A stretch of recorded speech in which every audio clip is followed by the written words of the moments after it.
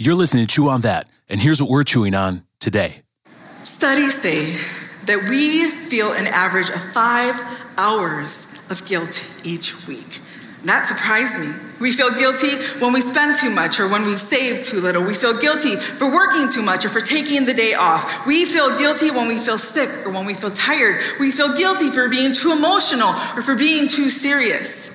We feel guilty about things we've said and done, and we feel guilty about things we failed to say and do, and we feel guilty about the things that we think that others think that we should have said or done or failed to say or do. We feel guilty more often than we care to admit. We even have categories for guilt, and there's a plethora of them. Guilty pleasures, guilty conscience, guilt by association, food guilt, survivor's guilt, parenting guilt, which we've already covered, Catholic guilt, and that's a big one. Talk to any Catholic you know, and they will tell you all about it. Guilt complex, and of course, a guilt trip, which isn't as fun as you would think it would be.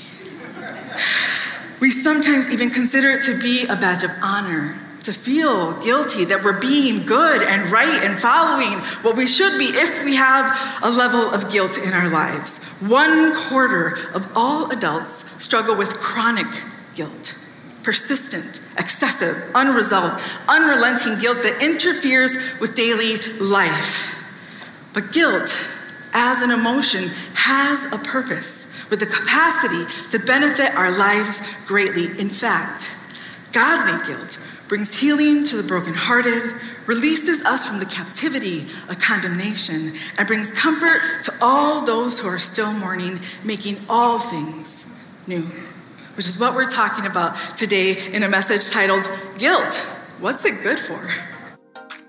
Hey, welcome to Chew on That. You are joining us for a podcast where we essentially break down the message and then give you our takes on the message, what we took out of the message, maybe some talking points that you maybe not thought of, or maybe you thought incredibly about, and we just happened by happenstance pull that clip and we're going to talk about it.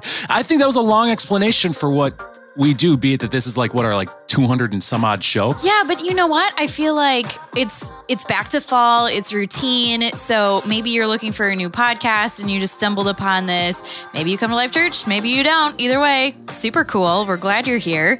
And yeah, I think you just broke it down really great. Yes. In case you're new. That's Megan. She's with us every single week. And joining us today is Pastor Jessica. If this is the first time you're listening, I want you to just assume she's always been here. Yeah. Perfect. That works. Pastor Jessica, what is it that you pastor? Kids. And I'd like to say anybody younger than me. So anybody who is 33, younger than 33. Just one day younger, or? Yeah. Did you qualify that? Then you qualify. Yeah. Cool. I just like to I love it. Pull people younger along with me. Yeah. It's like the people younger than Jessica get their coffee discounted at McDonald's.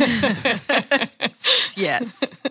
Oh my gosh. How old do you have to be for that? I think 55. 55. Okay. Is it 55? I don't know. Why did everybody look at me when talking about McDonald's? I'll tell you this, Jessica. When she talks, there are a handful of people that make me laugh, honestly laugh. And I think I've talked about this on the show, that make me honestly laugh and crack up. And Pastor Jessica is one of those people. Totally. And also Pastor Jessica, I hold in high esteem for her intellect. So I am going to oftentimes for the next hour look at you and be like, is what I said correct? Right. No pressure. Yeah. No pressure. I feel like you read a lot. Have we talked about this? Reading. Yeah. Where you are a seeker of information, and that coupled with your award-winning personality. I mean, yeah. Wow. I know. What awards have I won? I don't know. I feel like we should so many an award. You don't even know the number. Yeah. But you're Dallas's, sidekick, partner in crime for kids here. What else do you do? Yes, that's a great in life. In life. Both. Okay. Because I know you have other jobs, but I don't even know if I know them all. I do. So I teach dance classes to mostly pretty little kids, 7 and younger. Once they get older than that, they know more than me. And I nanny. I'm here working with students and kids. So really just have a passion for kids. I love that. I like that. I have 2 of my own. They're 10 and 12. Yeah, they're good kids. We were talking about them in the pre-show that they are. If my children are as obedient and as bubbly as your children are at their age, I will know I've done something right. Yeah. Or Jenna did something right. Someone did something right. Someone did something really good here. We aren't losing. Yeah. Oh my gosh. Okay, so this week, Pastor Becky talked about grief. Keith, stop it. So last week, I did say grief on the show. Well, I looked at Pastor Dallas and Megan, and I was like, "What's she talking about?" Yeah. And then Megan, like right away, didn't even blink. She goes, "Grief." Here's the thing: when you think of Pastor Becky, I feel like grief kind of comes to mind because with Journey to Wholeness, there's so many topics that they cover, but I feel like grief is just kind of the one that is like very prevalent, and so I feel like that's why it came to my mind really fast, and it starts with a G. Yeah, it was close. I was real close. I was just a shade off. Yeah, yes. But she ended up talking about guilt. Yeah, so guilt is a little bit different than grief. Honestly, she could talk about any of them, and you would be like, "Of course she is. She knows all about that." Exactly. I really thought about this week just keep hammering grief and see if every soundbite I could find could tie into grief. Tie into grief. Maybe. You told the people we were going to be talking about grief. Yeah, I went on to say after the show last week about like, oh yeah, I think, I have some stuff to talk about. Yeah. Here's how, how are you going to talk about grief? How are you going to talk about grief? Right. So we had it planned out. We were walking down the hallway, leaving the podcast studio, like, yeah, next week's episode is going to be pretty good. Then we walk upstairs. Oh, it's on guilt. Yeah. So much for that. All right.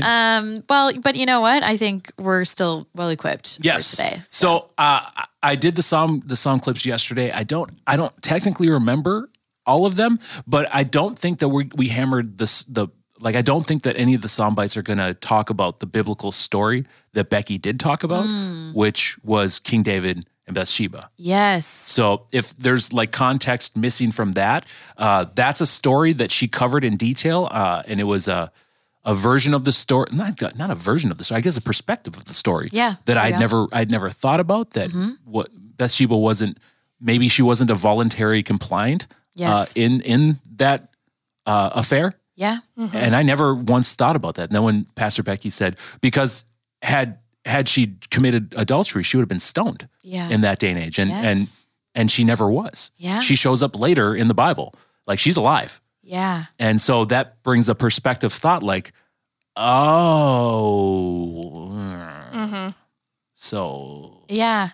And Pastor Becky doesn't really say the word even. She doesn't say rape during her message. But it's there, and it's really in the text. And, we're talking, I always had this, when I read the story, don't know why, I see it in my head, right? I see Bathsheba on the roof bathing. Mm-hmm. And I see David also on a rooftop, but he can see her because they're at the same level, right? That's just what I've always seen in my head. Yeah. But she's like, no, that's not it. It never says that she's on a roof. It never says that she's on the roof. She's in her living quarters. Yes. She's in her quarters, and he's on an elevated position based on royalty. Yeah. And up on a hill. He can see his vantage point. He can see down. Yeah. And they're not batting eyes at each other she's not his neighbor. You know? Yeah. Hey, David. It's not like that. Basically, it spied her out. Yeah. Had her brought up. Mm-hmm. And then she goes her own way. So none of the story was, her trying to get to King David or, whatever. We would have heard that. Yeah. Yeah. I was assigned to do the closing portion of the service. So after that, and I go up at first service, and I'm still scratching my head, I don't even know what to say. We should just stop right there, because I've read that story countless times and I never thought about that. I was literally my mind was racing. Yeah. What did I just heard? Oh my gosh, that could be really true. Right. And so that put me in a spot, because I immediately had to come up with words when I was walking on the platform, and my mind was still whoa, what did I just, oh my goodness. So that, I don't think we took any sound bites from the actual story. And Megan's going to find where in the Bible that story actually takes place. She just looked at me like, I am. So, I mean, we're about to play a first soundbite, so she has like a minute and a half. Yeah, I can do it. That's what Google is. And we'll put that in the show notes. We'll put that in the show notes. So if you are inclined or intrigued to reread the story with maybe a different lens, a different perspective, because I guess reality is all based on the perspective you're seeing through, right? Your personal realities. So I just want to say, did you find it already? Britannica. Well, I didn't find the verse just yet, but the encyclopedia literally says, "What is the story of David and Bathsheba in the Bible? Bathsheba was the daughter of Elam and probably a noble birth. A beautiful woman, she became pregnant after David saw her bathing on a rooftop and had her brought to him." Ooh. So we wonder why we think this. Yeah. Because conflicting things have told you that's how it was. That's true. But this is, again, what a great example of, it's 2 Samuel 11 for anyone who's 2 Samuel 11. Yep, there you go. What a great example of, are you doing your due diligence? Are you reading the text? Or are you just like, well, everyone said it, so it must be true. Yeah. Like, in multiple sources. Like you would think the Encyclopedia Britannica would be like, okay, that's true. But then that brings me to wonder, and I don't have the answer to this, so I'm not trying to be like, haha, set you guys up. I wonder how many other versions actually have those words in the text. Like how many other translations say it was a rooftop? I mean, I haven't done the research. I just, as a person who actively reads the word and stuff like that, would be my first. I would want to go to different translations. I mean, right. So the NIV says, one evening, David got up from his bed and walked around on the roof of his palace. From the roof, he saw a woman bathing. Ooh. I mean, that's kind of plain as it gets. And that's as plain as it gets. And there's no. She's not on the roof. Yeah, there's no ambiguity about that. Yeah, he saw a woman bathing. The woman was very beautiful, and David sent someone to find out about her.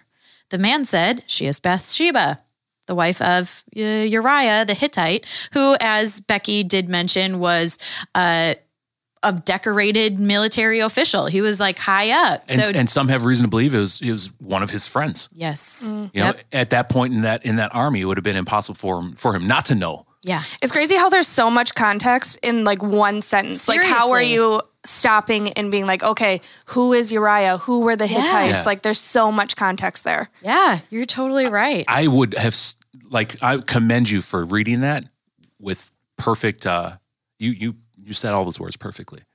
Thanks. Like I would have stumbled on I was a little worried about Uriah. I don't know if that's how you say it. I just said it how you said it. I was like, I think this is how Becca said it. And this is how the Encyclopedia Britannica was written. I don't know if it's right. I just heard it. Just put it in there. She's on the roof. He's on the roof. Anyway.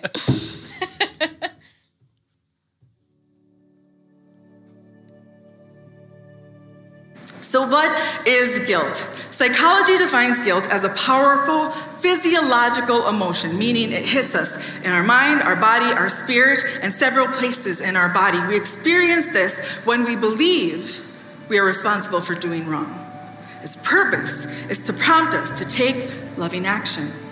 Guilt is good and good for us. So you may be wondering, why do I struggle with it so much? Why does it infect my life on a daily basis sometimes? We struggle because guilt reveals what is at the root of us. Regardless of what you've done or not done or think you've done or believe that you may be guilty for, it reveals what is at the heart of you, what may have nestled there and still remains there. It reveals when we have faulty thinking, beliefs living in us that don't line up with God's truth, and we need a recalibration. Ooh, I love that. A recalibration. How are we posturing ourselves? Are we, and I say this a lot, but are we coming into it with a humble mind? What's our mindset, right? I really like how Becky breaks down guilt, and man, she is just the expert, and I'm always feeling like I can't take notes fast enough to keep up with her. But how she says guilt shows what is at the core of you. I thought, really? At the root of who I am, my guilt exposed that? And I thought about it and I was like, yeah, right? Those times where I was struggling with guilt, what were the things that were like prevalent in my mind? I am worthless. I am nothing. I am wrong. I've admitted to this staff, I have like a fear, I guess, of being wrong. like I don't want to be misled. I don't want to be mistaught. I don't want to read the scripture and like not understand it. And yet at some point I will, and I do, because I'm human and humans make mistakes. And as Pastor Becky said, that's not the issue here. God knows that you're going to make mistakes. I will be wrong. But if I am living in that like identity and just every single day feeling guilty about I'm wrong, I did this wrong and I did this, now my brain is looking for it. And every example it can possibly find of me being wrong, it will. And I'll just kind of like live in that spiraling pattern. How unhealthy, you know what I mean? Yeah. I love how Pastor Becky said that guilt is good. Yeah. Like it has a purpose. I think of guilt as like the nudge from the Holy Spirit that like, you know, maybe you did something wrong and you need to reevaluate, but that's where it's supposed to end. We're not supposed to carry it for as long as we do. Right. Yeah. It's a catalyst for something, not the end. Yeah. I don't know. I liked how, and she's going to explain this, I think, in the next clip. So maybe I don't want to spoil what I have. But shame and guilt are different things. They're different emotions. They're different. And I think that when one person feels like when they've done something wrong, and this is how I take it, after you've admitted your guilt, then what remains is shame. Yeah. Because you've professed your guilt. Yep. So those feelings afterwards are shame. When I was actively using, I was a late teen. I had committed a really bad act to one human being, and they didn't know right away, and that they ate me alive, like because they meant something to me, like they were, and still to this day, at 20 plus years later, I think back on that person, and they still hold a spot in my heart. Like I still care for their well-being. But anyway, I'd committed I'd wronged them severely. And that feeling I had in my stomach before they knew, like, and had I never said anything, I would have lived with guilt, likely, for, I can presume, the rest of my life. Well, weeks after the incident, I ended up telling them, and I was honest with them. And it doesn't make me a better person because I was a dirtbag, but I was at least honest. And the guilt was immediately gone. Like that feeling you get, like, oh, that felt good telling you. Yeah. You know, you don't say it out loud, especially in when you're being a dirtbag, those instances, but that wasn't the end of it. What was replaced then was shame, and that shame I carried for years. When I ultimately found Jesus and sobered up, found Christ, it took it for that was a thing I worked on, was the shame that I felt from the things I had done when I was on drugs, which were a lot. The list was very long. I had to make right those wrongs where I could. Story goes, you know, a couple years later, I was able to say sorry to that person. That person was like, "You're a dirtbag. I don't want to hear it." And I didn't hunt out that person. It was one of those we just those moments where God orchestrates you to be in proximity, and then that feeling that the Holy Spirit gives you, saying, "Yeah, you got to go say sorry again." And then I did, and that didn't relieve the shame either. The person was still, if they weren't actively upset with me, they were still like, "You're a dirtbag. I don't want you in my life. I don't accept your apology. Just leave." And then so there's that more shame that lasts for a long time. Ultimately, the shame did go away through prayer, through admitting my faults to God and just other people. Like I had to dissect that. But I thought about that, as winded as that was, about, I remember the feeling I had before that person knew what I'd done to them, and that was guilt. I was guilty. I felt overwhelming amount of guilt. And once that person knew, I no longer felt guilt, but I did feel shame. And I felt that for that sentence. Every action has a sentence, and that sentence of shame, that I paid I paid a penance for my action. And that was shame. And I've said this on this podcast before. I mean, in the worst parts of my life, all of these things I've committed, these acts of these crimes I committed. It was to a point where I couldn't even look at myself in the mirror. I was so ashamed of myself. And what is shame then? Is shame I know that I have more potential and I'm better than what I'm doing? While I always judge myself on my intentions, which my intentions, even in my worst, were good. The world judges me on my actions, and those were miserable. So at the end of the day, was I a miserable person? Yes, because the world judged me on my actions. The Lord judges me on my heart. Yeah. That's a fact check. But I mean, at some point I have to be held accountable for my actions as well. Yeah. My intentions were always good. My actions were miserable. Yes. And I mean, that's what we see in the text. David he's forgiven. He is restored. And that is what God wants for you. And I think your story you just told, Keith, is a great example of how you feel that conviction and it spurs an action. And that was the admitting. And don't take it like, well, I said, I admitted it, and then this person was even more angry at me and da-da-da. Like, nope, if you did the action that God is telling you need to do, then you were faithful. And now, are you going to live in that shame? Because that's not God holding that shame upon you anymore. Correct. Right? Like now you're being held captive by the enemy who loves to remind us of all the things that we've done, of our entire past, of all the things that we've said that we shouldn't have said. Correct. And hold that upon you, and that is your shame. While reading, I read Job just a couple of weeks ago, and then one of my small groups had a study on Job. And one thing I've been looking at, the enemy, I haven't really called the enemy lately. I've been calling him the accuser, as he's labeled in Job. Ooh. And what you just said, Megan, the accuser, all the accuser wants to do is, just show you your true colors. The accuser is doing anything he can by the books and outside of the lines to just have you show your true colors. Yep. And what the accuser does is like a prosecutor goes to the high court, goes to the judge and goes, see, it's guilty. Told you. And how even as you explain that, the accuser just said, see, that shame you're feeling? That's you, man. Yeah. And I can't even say that's all negative, because I'll tell you what, I was that. Yeah. It's up to me how long I want to feel it. Yeah. And that's an awesome point, is that the accuser, he's not always wrong. He's not always lying. He's right? not always a lying sheet. Like sometimes we're doing the part for him. Yeah. He's like, this is an open shut case. I didn't even have to do my notes. I didn't even have to do anything. Yeah. Do you have any other comments, prosecutor? No, I think we're good here. No. Yeah. But we know that's not the point, right? Yeah. Like that's not the point. That's not the end.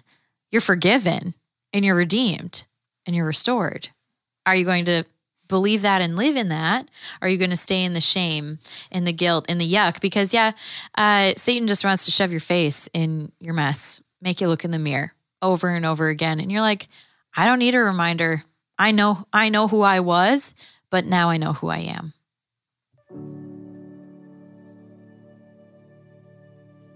Responsibility requires that we not only recognize when we've done wrong, but that we confess it. Not to condemn us or humiliate us or shame us, but because when we can say it and see it fully, it no longer has a hold on us. See, neuroscience tells us that our brain will continually bring to our attention what has not been identified, categorized, and resolved over and over. And it'll grow into worry, anxiety, confusion, and even fear until we deal with it.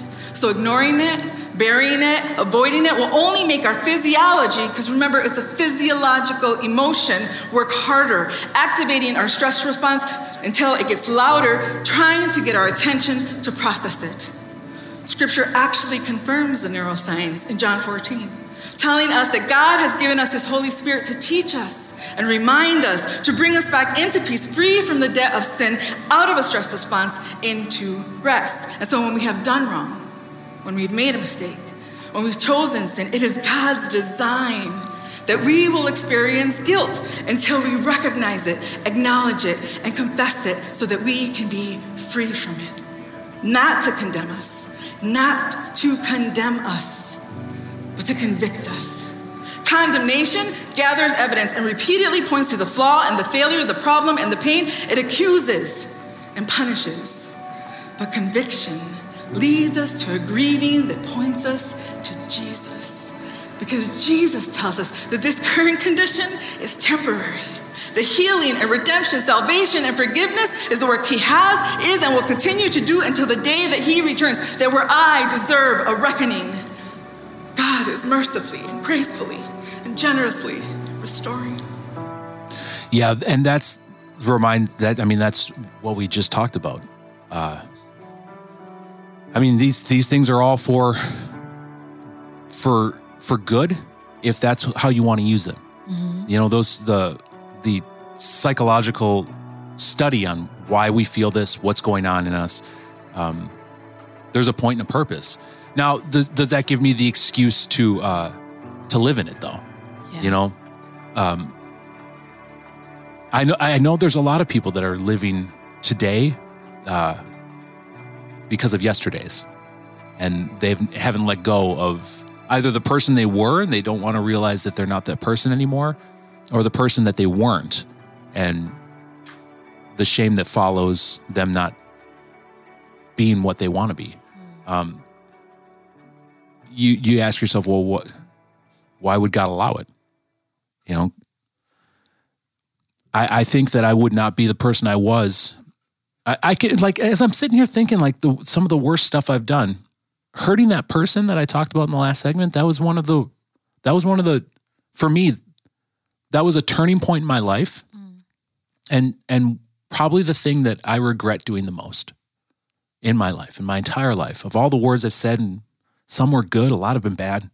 Of all the actions I've done, the people I've stolen from, the things I robbed, material and emotional, that act, that 24 hours really shifted stuff.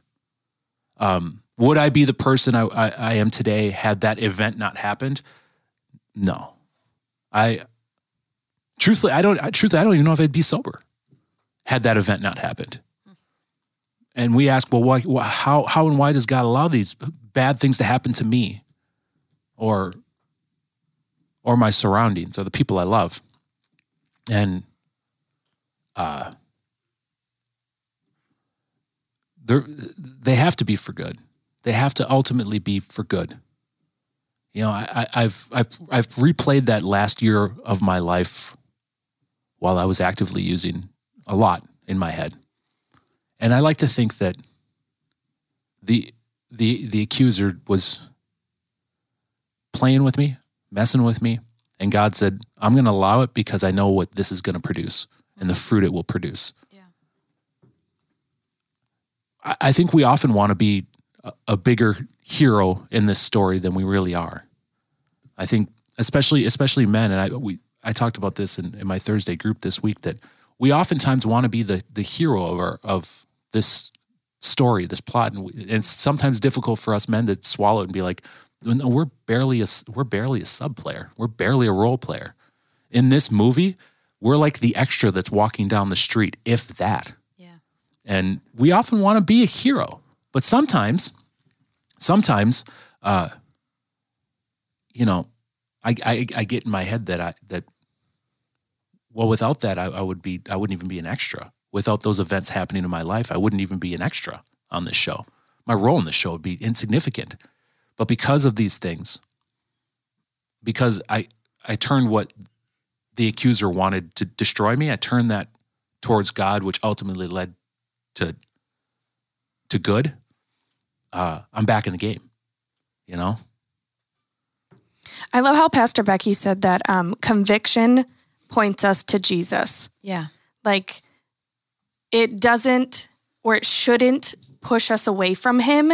It should draw us closer to him when we have those feelings of conviction. And I think it just depends on which way you turn in the guilt and in the shame. Yeah. Yeah. Wow. That's really good. I've been thinking, I'm like, so who feels true godly guilt? Well, it's those who want to turn away from sin, or those who are trying to be better, right? Like Keith, you said you even knew you were better than that. But sometimes I think people just assume or think that nope, this is who I am. And actually I like this. I want to be this. Anything but Jesus. That's what I say. Like, people will try anything but Jesus. And we've gotten really good at escaping conviction, at escaping guilt and shame by just like running faster in the other direction. Like, I think of, Hollywood and celebrities and kind of like this culture that they've created where if you can just go as fast as you can the other way with cars, with money, with whatever, and like things that you want to keep you busy, then you can essentially escape having to look yourself in the mirror and like really feel the full weight of conviction, because that would just be too much to bear, right? I would feel too guilty. I'd feel too much shame if like I really just stopped and like thought about who I am and what I'm doing. And I felt that for a long time too. I was like, I can't stop, because then I'd have to admit that I was wrong, which would be very hard. And B, like, I like what I'm doing. I'm having fun, right? Like this is good for me. Keith said something earlier about how, when he apologized, when he spoke it out loud, it was just like this weight coming off. And I think of, we mess up a lot. Yeah. And you see people walking around and they just look so heavy sometimes. And it's like, sometimes you have to apologize to more than one person for more than one thing. And it's just like, it adds weight to your life. That's so true. The apology portion, there was a lot of prayer going into that moment, that season of my life when I was clearing away the wreckage of a past that wasn't delightful. And there were some people that upon prayer, and this was truthfully when I was maybe 21, 22, but that was when I was starting to realize the ramifications of asking God for something and him talking back. I think as a pastor, I hear a lot that, I'm praying, but I don't ever hear nothing back. I'm like, but it's impossible. Yeah. Like, you're hearing something, you just don't know, you're not tuned into the frequency. That's when I got my radio antenna to a proper tuning with God. That when I asked, he answered. And sometimes the answers were, if you go and talk to that person, if you go and search that person out, that person will not benefit. The idea that should we go apologize to clear our own conscience? No. My apology should never be so I can benefit. Yeah. My apology needs to be so that person can benefit. If there's ever an instance where me searching out a person and apologizing would actually do more damage, then I can't do it. Yeah. Because when we apologize for something we've done where we feel guilt, it's not about us anymore. That's where God's saying, it's not about you. All right. You talk to me about this. Maybe I'm going to throw a few people in your life that you can bounce ideas off. So that guilt turns into shame if you want it, or turns into healing. But by no stretch of the imagination am I giving you a green light to go hurt that person again. Wow. I've had these apologies before where I go to apologize to someone, and there's one specifically that I'm thinking about. It was not received. I was pretty much told to go away. Do you want to say their name? Yeah. No, it was not received. She told me to not talk to her again, to leave her alone. And I realized what I wanted was for her to tell me it was okay. Right. Yeah. Right. I wanted her to be like, yeah, it's okay. I forgive you. So we all do. You were looking for. Yeah. I wanted to feel better. Right. I knew I did something wrong, and I wanted her to tell me it was okay. Yeah. Yeah. And yet, when we've done something wrong and chosen sin, we will wrestle with it until we repent. Repent to who? We're not repenting to them. Yeah. We have to repent to God. And then you realize that God says to you, it's okay. I forgive you. And you get that forgiveness and you get that feeling, this like desire that you have in your heart. And of course it's there because God placed it there. And again, God knows you're going to make mistakes. He didn't say, go and live on the earth and never make another mistake again. I mean, turn away from sin, but you will fall short. You're never going to be perfect. That's not going to happen. But can you continually strive to be better? Yeah. Yes. Yeah. Can you turn away from sin? And when you do sin, can you repent so that you don't have to struggle and live in the guilt, because God doesn't want that for you. He doesn't want you to have to wear your shame like a badge of honor, right? Yeah. And so this, I guess this segment is, for me, the highlight of this little sound bit. And this segment is, I myself got closer to God and started understanding his path for me. And by path for me, I'm like, isn't that kind of like what we're all walking around trying to figure out? Like, God, what's my path? Yeah. I found that by praying to God about how to handle the situations I'd screwed up. And when God started showing me a blueprint, and like I said in that first segment, that person just showed up. Like, that's one of those. I remember when I was talking to my first sponsor, and that was, again, there was a lot of shame about that person, what that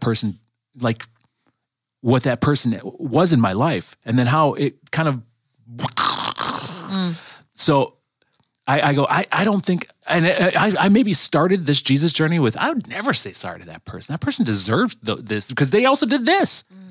And then my sponsor goes, oh, okay. So over the months we were talking, and then I remember I turned a corner when he goes, okay, so like in the hypothetical incident that like you are both in a cave and there's a cave in, like you're not going to die, but it's going to be like 6 hours before you get out of this cave. And it's just you and this person. You wouldn't maybe after hour 4 go, you know what? I'm sorry. I did sorry. And I was like, well, you know, in that weird, dumb scenario, maybe after 4 hours, I'd look at that person and be like, sorry. And then he's like, well, there you go. Yeah. Now let's take you out of a cave. If you just ran into that person in the street, you think maybe you'd be compelled to say sorry for the things you've done? I said, well, maybe. You know, I don't think it, because we were at that point, this person was living in another city. Like, there's no way I'm like, well, fine. Maybe I would say sorry. And then, so like when I have this like anger and this animosity, because my mind was still screwed up. Like I did some bad things to him, and there was deep down shame, but I wanted to mask that with anger. Wow. I wanted to mask that with, but they did this. Yeah. So I know I feel like garbage about what I did, but, what about me? And that's, an emotional distraction. Right. So I was talking about distraction before, how we can distract ourselves. I guess I was talking material, but we can distract emotionally as well. So we can make a story be whatever we want to weave it up to be. Yeah. So anyway, this person just like, it was one of those weird instances like oh my gosh, I think we were in a store. I'm like, how? And then that's where I'm walking. And then the apology ended much like yours, Jessica, where it was just like, cool, but like, you're still a dirtbag. Mm-hmm. And then. Were you still a dirtbag? At that point, no. Yeah, it's funny how when you wrong someone, it's like you are forever stuck in that point of your life in their head. Yeah. Yeah. Yeah. And that's at that point, it was years after I came to Christ, years after I was sober. My life was like, it was starting to work. Right. And I truly wasn't anymore. But then at the end of that, like there wasn't much shame anymore because I'd done my part. God had, put the person up to bat and I was there and I did my part. And I truthfully, it wasn't like was that person worse off? Did that ruin their day? No, it was one of those, okay, cool, but you're still like a dirtbag. See ya. So it was one of those weird situations where when you pray more and when you pray specifically, God will start showing you your point and purpose. Like the frequency, in those years of becoming a better person and making right my wrongs, I was learning how to hear God. I was learning how to talk to God. And then when I realized that it was working in those situations where my past, I haven't shut the door on it, but like that doesn't bother me anymore. My past doesn't bother me anymore. Then I started converting that to other things. Like, well, if he could help me in that, I wonder if he could help me with finances, like the stress I feel there. If he could help me with that, I wonder if he could help me figure out what I want to do for a career. If he could do that, I wonder if he could show me how to be a dad. I wonder if he could make me a good husband. I wonder if he could show me how to understand his word better and then lead. Yeah. I wonder if he could show me how to be a pastor. And I say I wonder, but truthfully, there's never been a doubt. It's just the scary thing is when I actually ask, he will answer. Yeah. And sometimes the answer, like we've said in this podcast, sometimes the answer isn't what you want. Sometimes the answer terrifies you. But the closer you get to the fire, the warmer it's going to get. Yeah, so good.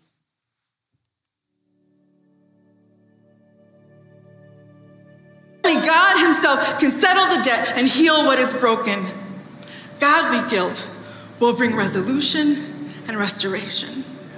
Because guilt was never meant to last a lifetime. And for some of you, it has lingered a lifetime. How many years have you been carrying the weight of a guilt of something that happened so far back that it's hard to even remember where it started? You need to start asking, what is making you feel guilty? Who is trying to make you feel guilty? And what is calibrating your guilt meter? When you have confessed and repented and asked God for forgiveness, do you believe Romans 8:1 when it says, so now there is no condemnation for those who belong to Jesus? Or 1 John 1:9 that says, if we confess our sins, he is faithful and just and will forgive our sins and purify us from all unrighteousness. I could give you a whole list, a page and page and page of verses that tell us to remind us to bring our attention to this, and yet we still live with and carry guilt. So at this point in the message, like we've felt the conviction, we've repented, the guilt is supposed to go away. And I have a question for you guys that I honestly don't know the answer to. Often when we move past guilt, like the shame lingers. And I've heard people say that shame is not from God. What do you think of that? Yeah. You can start. I think you can live with kind of a holy reckoning. Yeah, I made mistakes. Yeah, I agree. And they were not great. And I can kind of live, I would actually say I live with more of a sorrow than a shame. But you know what? I think that's for my benefit. Because I think that that's to show me that, don't do that again. Yeah. I don't know. I guess I've heard that sentence, but Yeah. you replace that word with other words. I think that it's a powerful learning mechanism. Shame? And I think that it's a learning mechanism. Like, is it of God? I don't know why it wouldn't be, because essentially shame triggers either a rabbit hole of despair, sorrow, pain, anger, hate, because that's an avenue we can take, or it could lead to repentance. It can lead to trusting, stepping in more. And I think that God will oftentimes place two options in front of you, one of which is the obvious right one, and one of which is the obvious bad one. And I think that people today, I just look at the world, and I think a lot of people are just choosing the wrong one over and over and over. And then that boils down to, but why would God allow that? Because all of this, since day one, has always been about, you have a free will. I want you to substitute your free will for me, and then we live. It involves, in order for us to live for eternity, we have to die to ourselves. And shame is a trigger. That's how we begin the ascent to live forever, is by first feeling something to, like, if I felt great all the time, why would I want to, you couldn't convince me to give my life to Christ. I know that some people come to Christ on a winning streak. I didn't. But I know that there are an equal amount that our batting average is pretty low by the time we try Christ, like Megan said, like anything but Jesus. Yeah. I came in the anything but Jesus category. If I was on constant winning, what would be my motivation? Right. To die to myself, if myself was doing so good. Yeah. I mean, here in the story, King David later on is confronted by a prophet who says, you sinned, you have sinned upon the Lord, right? And at that point, then David pleads with God, because God says that your child's going to die.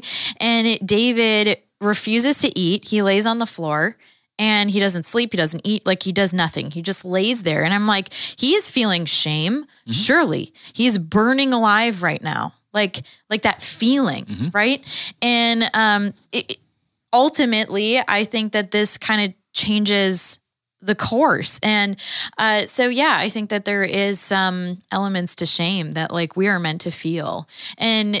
But don't also get it confused with like conviction, that conviction feeling where God is pointing to you and mm-hmm. saying, this is wrong. I love you, but this is wrong. And mm-hmm. you can do better. Yep, yeah. And there's more for you. Mm-hmm. Yeah, I think God will leave you hanging like that until you go back to God and say, I can't do this. Right. I can't fix this. Yeah. I was the one that got me into this. Yeah.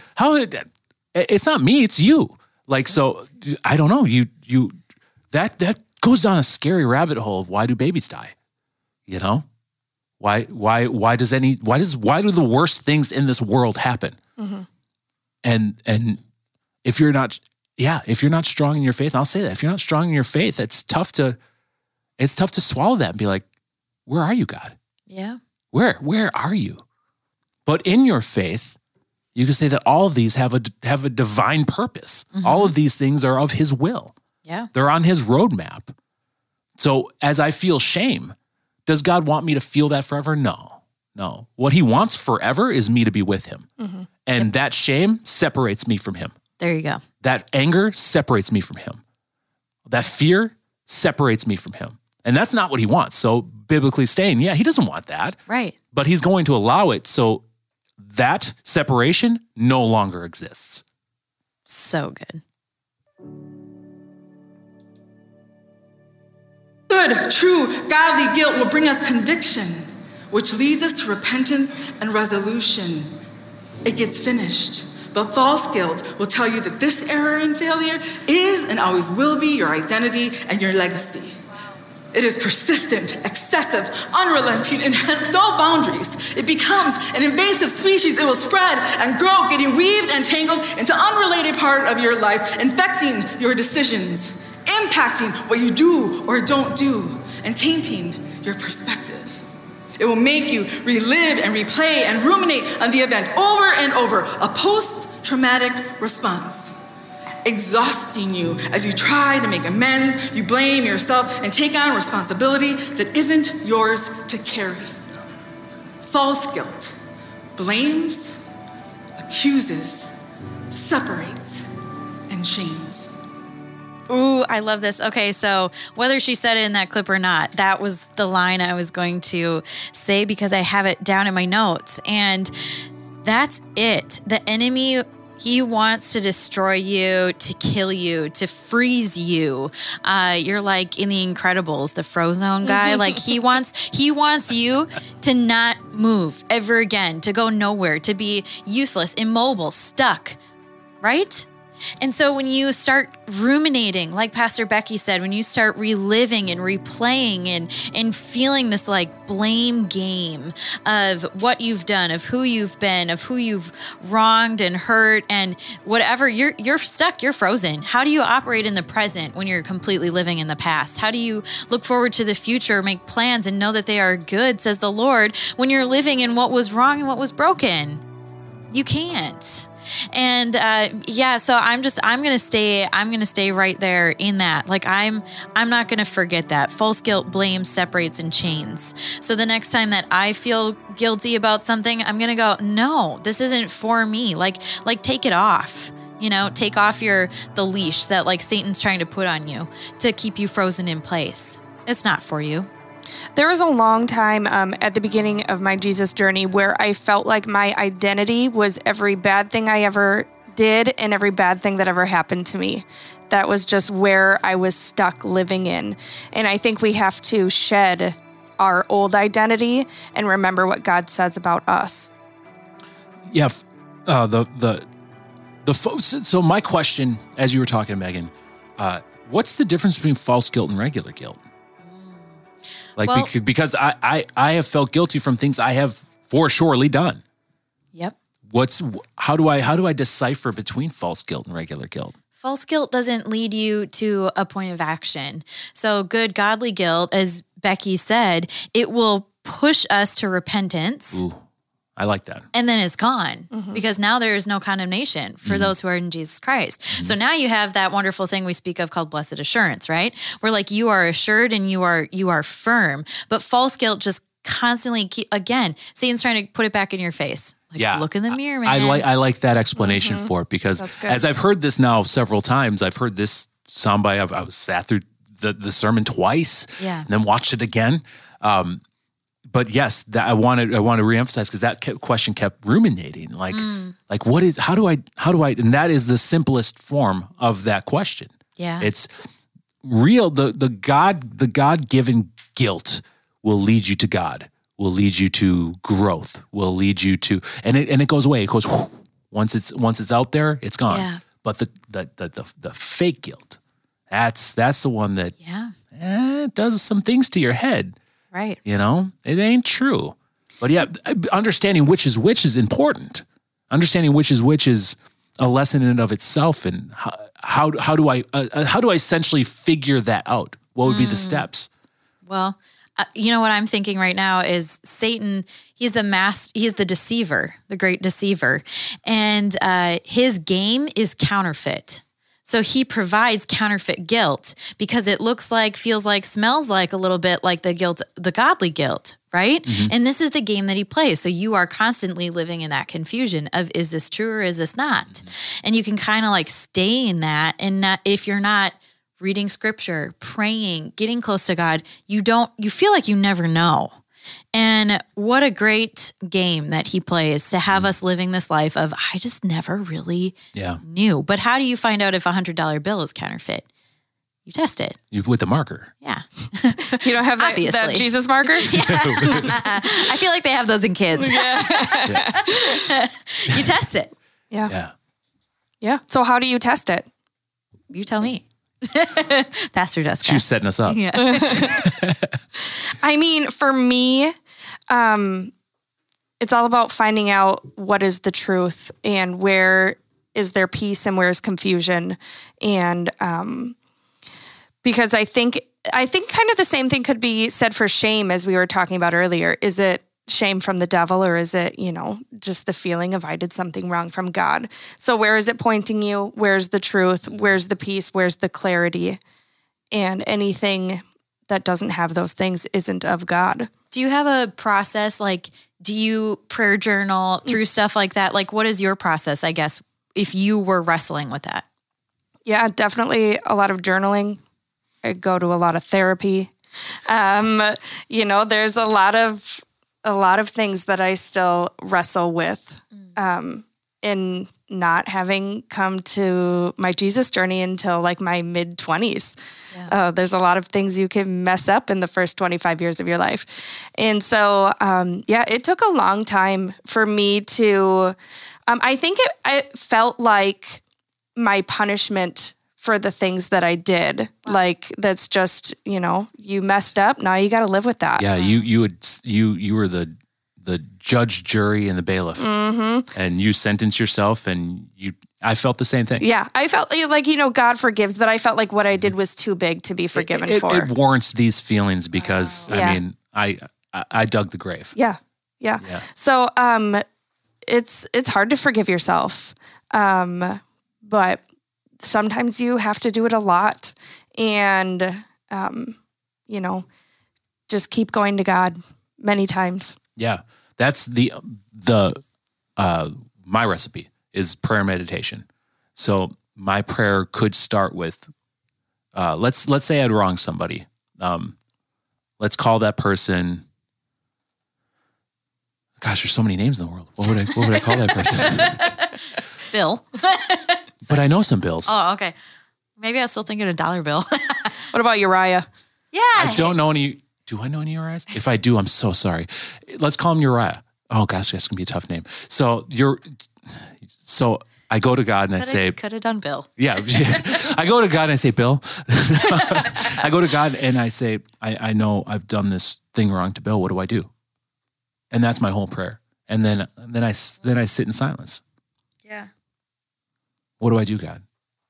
And then those feelings that once you're in that frequency, and you you'll know you're in that frequency when you're there, but that initial feeling of go say sorry, do nothing, pray on me, come to me in prayer. Those are the Holy Spirit telling me my direct answer, but I only hear it when I'm listening. You know, if all I do is pray, then all I'm doing is talking. Yeah. And if I never listen for the answer, that's y'all have friends like that where it's just one person that just talks and talks and talks, but never asks you how your day was. You know, I worry like that. Like, I don't want that to be my relationship with God. Like, I love my child, but all he does is talk. and this happened, and this happened, and then I want you to do this, and I want you to do this, and then this happened, and then, oh my gosh, I can't believe I feel like this, and da-da-da-da-da-da-da-da. But then at the end of it, the person, you know, in this story, the child never goes, what do I do, Dad?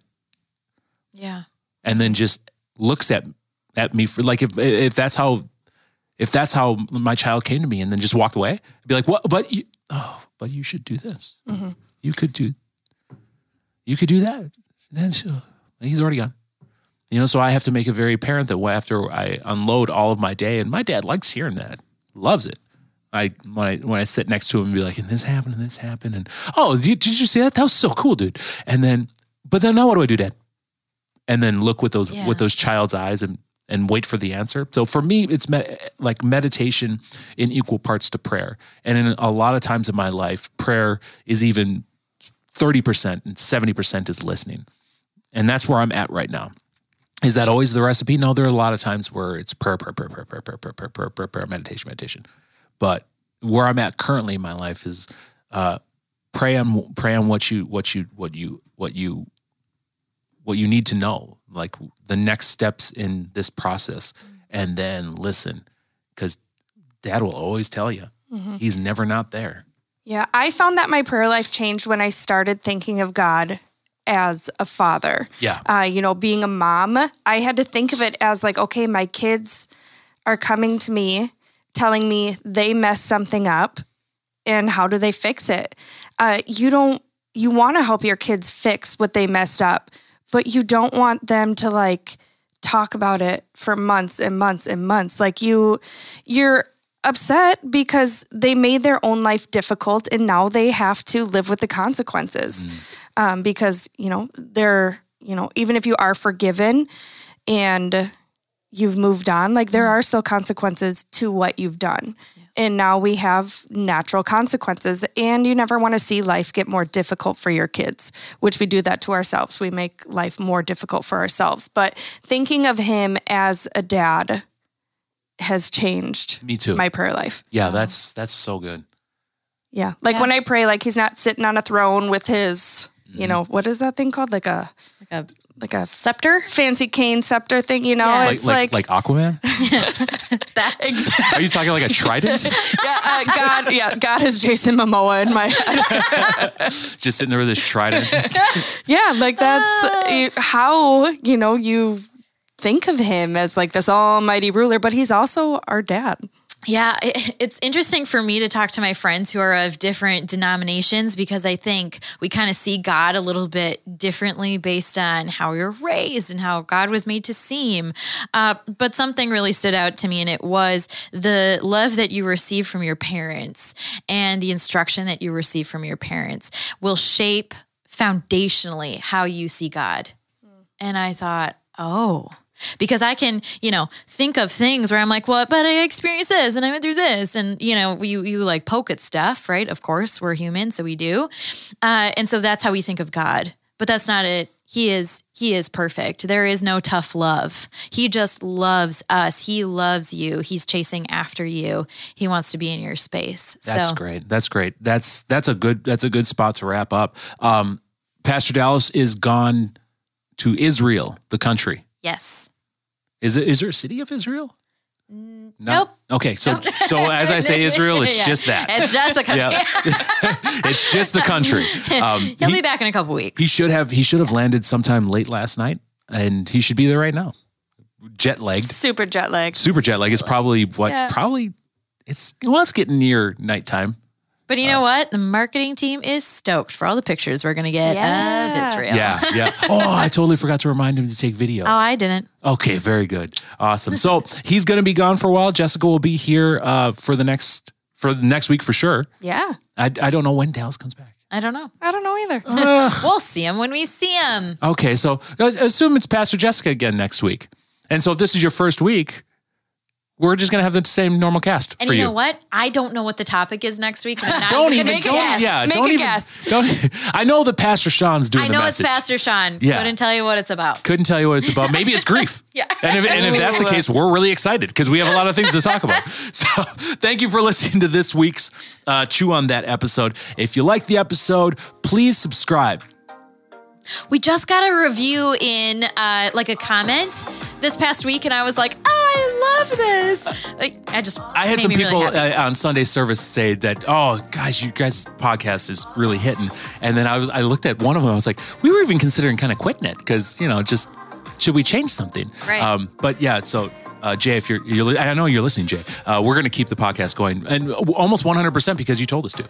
Yeah. So there you have it. Cool. So thanks for listening to this episode of Chew on That. We will be back next week, I promise, Jay, and come back hungry because why? Megan? Do it, Jessica. Come hungry because we're going to chew on that.